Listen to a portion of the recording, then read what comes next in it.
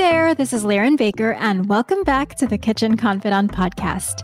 Today, we're chatting with Althea Brown, a certified Whole30 coach and creator of the immensely popular blog Metemgee, where she shares recipes inspired by Guyanese traditions and Caribbean flavors.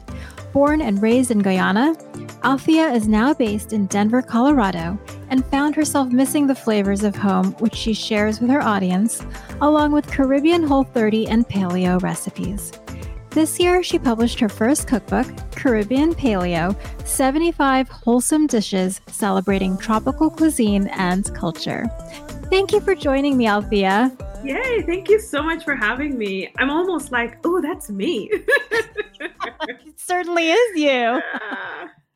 Well, I always start by asking, what's the first thing that you ever cooked, and about how old were you? The first thing I ever cooked, I can remember cooking, was roti, which is a really wild memory to have because roti is so complicated. And I think it's because it's so complicated and I made it so often in my childhood that's the memory I have. I was about 9 years old and my mom was teaching me how to make roti. And so, my mom, who is a Caribbean woman, has no recipes, has no measures, nothing. And if you can imagine, we're in our little house in Guyana and she's teaching me how to measure flour with my hand. And she's basically saying a palm full of flour equals one roti. And then, you add the baking powder, you add the salt, you add the water, and then you mix it together until you get this dough. I don't remember failing at this, but I know I failed at this because it took me years after to actually perfect roti, way into my adulthood, and having to make it for my family. It was when I actually perfected it. And somehow I made it throughout my childhood because it was such a staple for us. And sometimes my mom would say, you mix the dough and I'll make the roti, or I'll mix the dough and you make the roti. So I made roti many, many times during my childhood, but I never nailed it on my own. It was always with my mom's guidance. And that's the memory that I have of just being in the kitchen and she's showing me and she's pressing the dough and kneading.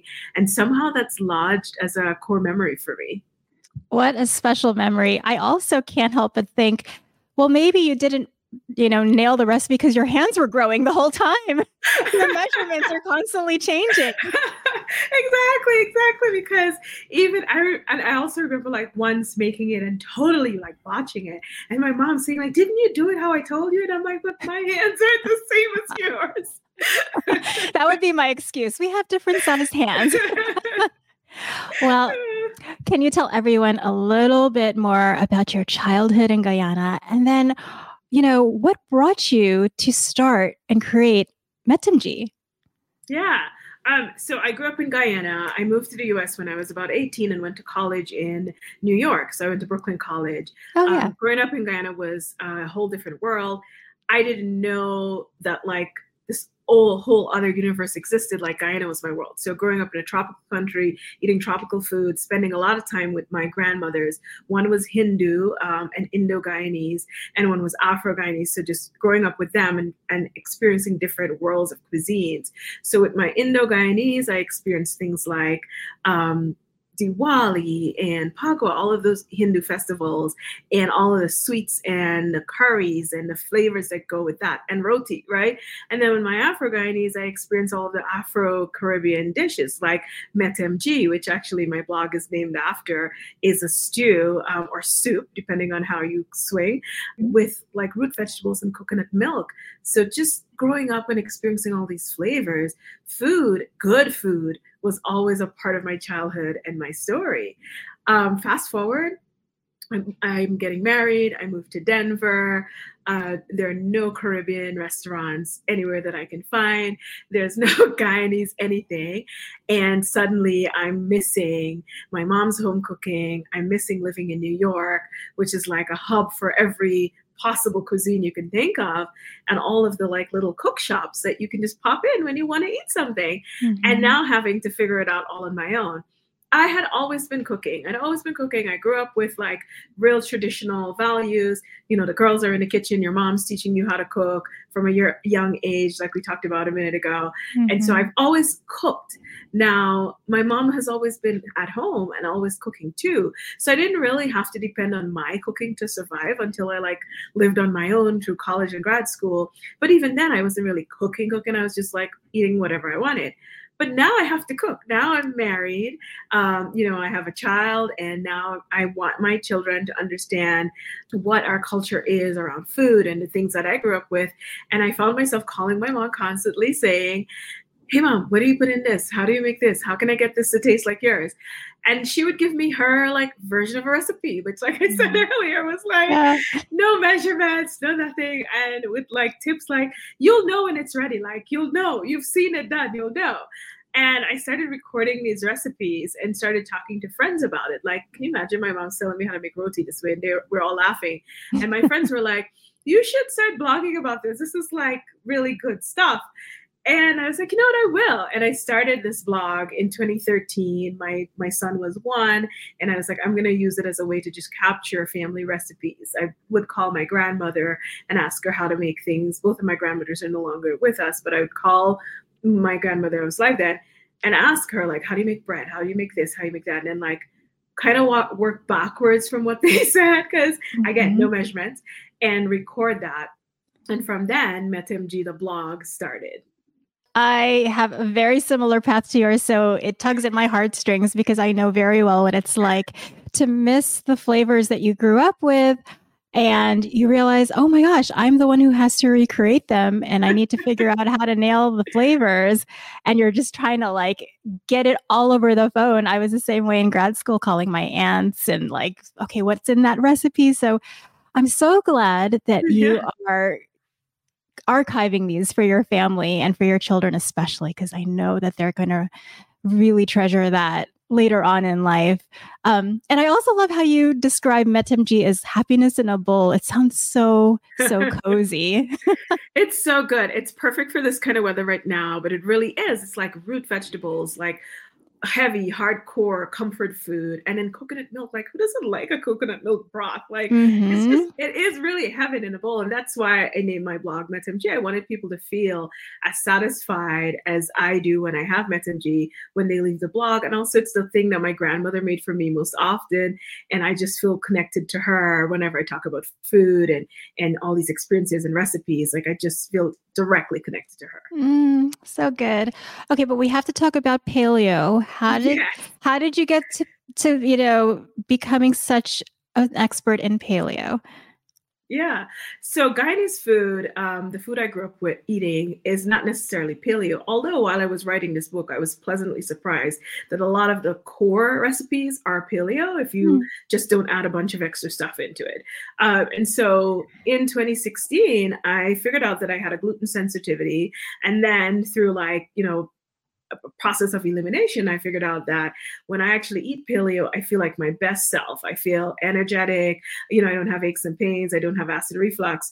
And so I started having I always say paleo-ish diet because I'm not like 100% strict paleo. If my mom came here and made roti, I probably will eat it and deal with whatever consequences come. But for the most part, I'm paleo. And so I found myself struggling because, like I said, when I moved here, I wanted to have all those flavors I was familiar with. Well, same thing. Now that I'm paleo, I want to eat the food that I'm so used to, the stews and the side dishes, and have all those flavors. But because of some of the restrictions of paleo, not being able to have gluten and dairy and grains. Grains was a big one because as a Caribbean person, rice is a staple in our diet. Like, it's a huge part of who we are. And not having like legumes, peas and beans are also a huge part of who we are, right? And so having to think of other ingredients, think of things that I can tweak and make into paleo. And I started exploring these recipes and started talking about it as part of my platform and saying, like, I've given you guys all the traditional recipes and they will always live on my blog. But actually, this is how I eat. And this is how I've sort of tweaked my recipes, remixed them, if you will, to suit my diet. And I'm sharing them for anybody else who feels like this. And to my surprise, there were so many other people who were gluten-free, who were paleo, who for some reason or other had to now be dairy-free and kind of go through this whole motion. And so that really energized me to keep going and keep learning and keep sharing. Oh, I love it. I love it, especially that your audience was very welcoming of that addition to your blog, because, you know, I think it's good to have options. And there's lots of people out there who have those sensitivities and intolerances. So I'm glad that's there. Let's go back a little and let's get to the heart of Guyanese cuisine, because I know that there can be some confusion for people who may not be familiar with the geography and the cuisine of Guyana. So maybe describe it for everybody. Where is Guyana in relation to the Caribbean? Yeah, so this is a popular question. So Guyana is actually in South America, which confuses everyone, right? Sometimes people think I'm saying Ghana, which is in Africa, which is a whole other ballgame. But Guyana is in South America. It's on the northern tip, and it's bordered by the Atlantic Ocean, Brazil on the bottom, Venezuela to the left, and Suriname to the right. So kind of geography, you can get a little idea of where we are. And if that confuses anyone as to why I say I'm a Caribbean person and I'm not like with the other islands in the Caribbean Sea, it's because Guyana has a history of British colonization and plantation agriculture. So it was the only colony that the British had in South America. And so it made sense for them to connect us to the other colonies that they had in the Caribbean, instead of us being connected to all of the other South American countries who speak Spanish, or, you know, Brazil that speaks Portuguese. And so our culture looks very similar to the culture of other Caribbean countries that had British colonization. So like Jamaica and Barbados and Trinidad, we all have similarities to other English-speaking Caribbean countries. And the reason that is because of plantation agriculture. All of the sugar plantation, the rice plantations needed a labor force. And with the abolition of slavery, they looked to other colonies that the British had. They had their hand in India, and so they brought a lot of Indians over to Guyana as a indentured laborer, which was just another way of saying slavery, right? And so they brought them over to be indentured laborers, and they brought with them their food and their culture. So in Guyana, we have a large population of Afro-Guyanese who are descendants from enslaved Africans, and we have a large population of Indo-Guyanese who are descendants of the indentured laborers that came from India. And so we have lots of Indian dishes like the curries and the rotis, and we have the sweets and all that stuff. And then we have lots of Afro-influenced dishes as well. We also have Chinese people living in Guyana who also came to work on the plantation and to help build up after indentured servitude ended. We also have our native Guyanese people who are Amerindians, and they're descendants from Arawaks and Caribs, and they have their food, and their culture is very prevalent in Guyana. And then we have some European influences. So we have all the stuff that the British brought, their pies, their meat pies, their pastries. We have stuff that the Portuguese brought, like the Portuguese breads, Portuguese tarts, and malasadas. So in that like melting pot, we have all of these dishes, and that represent the culture and the cuisine of Guyana, but also have lots of similarities to other Caribbean countries. And so geographically, we're South American, but culturally, we're 100% Caribbean. I find this so fascinating. My background is Filipino, so I very much understand that, you know, that melting pot that occurs when you have different colonization experiences and different experiences overall from people who have come to, you know, to live and work in a country. And I love that you have a dedicated chapter to Caribbean favorites, and there's so many beautiful jerk flavors and things like macaroni pie. And when you talked about the Chinese population, I have to admit, I was surprised to see the Asian touches there, the Chinese-inspired roast chicken and the shrimp chow mein. It's just so interesting to learn about the different ethnicities in Guyana. No, it definitely. Sometimes I like, even on my blog, when I share things, like if I share chow mein and I say like, I know that this is lao mein, but in Guyana we call it chow mein, and like this is what it looks like, and this is how we make it. And I kind of have to explain like why we have this background. And somehow things got a little confused. But if you go to a Guyanese person and you say you want chow mein, like this is what you're going to get. And it is part of the fabric of who I am. And I wouldn't trade it for anything. It's so good. Okay, we've got to talk about Caribbean street food. You have a chapter on that too. Can you tell us more, and I hope I'm saying it right, about bigani? Baigani, yeah. Baigani. So baigani is it's an Indo-Guyanese dish made with eggplant, and it's really like an eggplant fritter.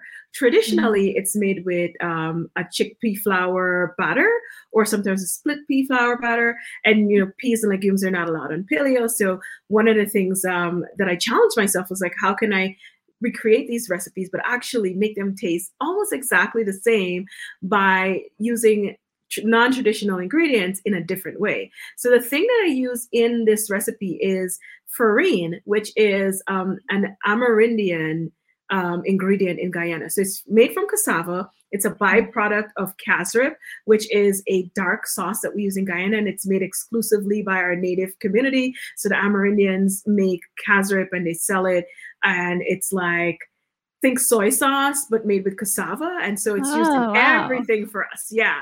So it's used in everything for us, including our national dish, which is pepper pot. And so I use farine, which is this byproduct, in many different things because it's really like a cassava meal. So if you think of cornmeal, it has that kind of like grain and texture, but it's made with cassava. It's like fascinating, right? Yeah. And so like, as I'm thinking of like, what would give this baigani the same texture as this like split peas, like grind split peas. And then I thought, let's use farine. And I made it. My mom was actually here when I was making it.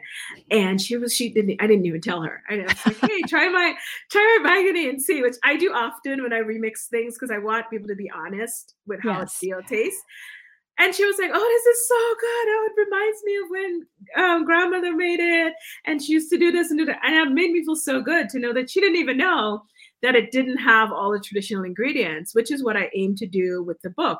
And so I put that in there because it was one of the things that you can sometimes get as a dish that you buy on the streets in Guyana. It's a snack. You get it with some chutney. It's at a lot of religious, Indo-Caribbean religious events. And so I just needed to like include this part of it because, again, really a part of my childhood, really delicious. Eggplant is my favorite vegetable, in case nobody knew that. And so I was like, I had to like put it in there. Oh, yum. You're making me so hungry. I love eggplant too. But speaking of cassava, that leads me perfectly into my next question because I have a special place in my heart for cassava. Tell us more about some of the other recipes in the book and how you use cassava. Yeah. So I used the farine in a couple of different ways. I use it to make like a little pilaf. And because it really just reminds me so much of things like quinoa, and I think that it just goes so well for anybody that's missing quinoa because you can't have grains. And quinoa is like a seed pseudo grain, so depending on where you flex on that, you can use it to replace that. I also use it to make porridge, and then I use actual cassava for things like cassava balls, which are these little like croquettes that are just mashed cassava, seasoned, and then dipped in some cassava flour and fried. They're so delicious. Again, so good. It's so good. Again, part of like the street food vibe, and then eaten with chutneys, like spicy chutneys. So good. I also use cassava to make like a cassava choka, which is in Guyana, choka is like something that's fire roasted, and then you add like a what we call a chunke. So you fry up some onion, garlic, peppers, other spices, and then you usually pour it over your roasted ingredients, and then you mix it together. For this recipe, I did like boiled cassava, and then I added that chunke over it and mixed it in to mimic potato choka, which is very popular in Guyana. So potato choka, you would eat that with like dal and rice and like fish and that sort of stuff. And I wanted to I have nothing against white potatoes. I love white potatoes, but I wanted to have something that was more nutrient dense to offer. And cassava is so rich in nutrients and flavor, and it just worked perfectly. So actually, all the cassava dishes are my favorites in the book because I just love cassava so much. Oh my gosh, I just want to hang out and cook with you because I think I would just like everything that you cooked. So it sounds I know, so let's good. do it. Let's do it. Yeah. So there are so many ingredients that I love from my heritage that I mentioned that are in your book. There's the plantains, the Kalabasa or Yeah. pumpkin, cassava, tamarind. It feels so familiar to me. So, but I'm curious, where is your favorite place to shop for ingredients in Denver? Yeah. When I first moved here, it was nightmarish. I couldn't find Oh anything. I no. had to try to think of things that have similar flavors. Like when I wanted pumpkin or calabaza, I would do butternut squash and Mm. some of the like bhajis or spinach type greens. I Mm. just use regular American spinach, but now we have like a growing Caribbean community. So I shop. Oh. There's a little Jamaican African market not too far from my home that I shop at, and I get a lot of ingredients. But then there are also like these huge Asian markets now that carry these ingredients. And what I found is that if you actually ask them, they'll bring the ingredients in, and then if they sell, they become a permanent ingredient. So I've been like being buddies with my local Asian grocer and just saying, hey, can you bring this? Can you bring that? And over time, I've seen that they now carry so many Caribbean groceries, which actually are Asian groceries. So things like Malabar spinach, that's huge in Guyana. It's that little like thick kind of leafy spinach. It has like a little bit of like texture to it. They carry like the Chinese spinach, which we call kalaloo, and we use in our cooking. Oh. Okra, bitter melon. I hate bitter melon, but I gotta shout it out because it's always present in my supermarket. Chinese Uh-huh. long beans, the really nice Yeah. green Chinese long beans. We The use that thin a lot ones. in our cooking, or like the bok choy, the ones that have the white stem. Uh-huh. Those are the ones that we cook all the time in Guyana. So when I see that, when I go to the Asian market, I load up and then I come home. I'm like so happy because it's all the groceries, even like the root vegetables that they have in the Asian market are all Caribbean root vegetables. So they're like the Japanese sweet potato. That's Mhm. the sweet potato we use in Guyana. The yams, that's the yams we use in Guyana. So when I need to do like a real comfort food shopping, I just go to my local Asian market. Oh my gosh, I love it. That's so cool. I'm now going to think of you every time because on Saturdays I go to the farmers market and there are a couple of Asian farmers or Asian farms, I should say, that have a lot of that produce. So many different varieties of the bitter melon and Yeah. all the long beans and it's just crazy. And I love the parallels there. So that's so cool. Okay. Quickly, potato roti. It sounds Yeah. so good. I want to have it for breakfast every day. Tell everybody about it, please. Yeah, so that's actually my favorite recipe in the book Oh, no because kidding. yeah, so I had missed roti so much because alternative flours don't really work the same way as wheat flour, and roti needs that like gluten to really stretch it and get like all those layers and stuff. Yeah. And I tried and tried and tried and tried, and finally I got a recipe that was close enough but delicious, and I could mimic my mom's potato roti, which is a roti layer dough that's stuffed with a potato filling that's seasoned, and then you like cook it on a skillet or tawa, and then you can rub some ghee on it when you're done and just eat it. And I gotta tell you, like the first time I made it, I ate the whole like three of them all at once. I was just like, oh my god, this is so good, I can't stop. And also because I felt so accomplished, like yes, I did it. And then the second time I made it, I shared it with everyone in my home, and they were like, wow, this is so good. And so I was like, yes, finally I can put this in the book and feel proud that I've nailed it. And I highly recommend that you make it. If you're paleo, try this recipe. It's really good. If you're not paleo and you want to try the original, that's also on my blog. Oh, I cannot wait to try it. I'm so excited. Well, you dedicated Caribbean Paleo to some very special women, your late grandmothers that you mentioned, and just all Yeah. the women. And I'm so glad you did that. I'm just curious, how proud is your mom? My mom's super proud. She cried when she saw that dedication. Aw. She had no idea I was going to do it. And then I like thank my mom for doing so much in the acknowledgments because she like really helped me with the whole process. But I really truly learned so much from my grandmothers. I don't remember like a time when I wasn't in the kitchen with them. Like I feel like I was always there on the side. Most of the times I wasn't actually cooking, but just watching them and listening to stories. And those Mm. stories like stayed with me and is kind of why I am, how I'm connected to food, how I think about food, the way I use ingredients. My grandmothers could make a meal out of anything, like just go to their fridge and find things and make a meal, And so I strive to do that daily, and I strive to have that kind of creativity in the kitchen, and it's all because of them. Before I do let you go, I just have some quick closing questions. What's something that you make when you're too tired to cook? I make boneless brown stew chicken. It's on my site. It's not in this book, but it's like so quick and easy. And nobody knows that it took like 15 minutes to cook. Oh my gosh, that's perfect. Yeah. What's the one recipe that you treasure the most? I think my roti recipe, I think like just being able to make this recipe and share it with the world and have so many people have success with it makes me feel proud that like something that's really hard to conquer could be really easy. So it's an easy roti recipe. And it's the one thing that I like always say, start here if you're starting with my blog. Now I'm really making roti this weekend. Are you a messy cook or a neat cook? So I'm a neat cook when I'm cooking alone. I'm a messy cook when I'm cooking for content because there's just so many like things that you're trying to move through and get done in this like window of taping. And so it's like chaos when I'm done. But when I'm cooking for myself, my family, I'm a neat cook to a T. That's so interesting, the distinction.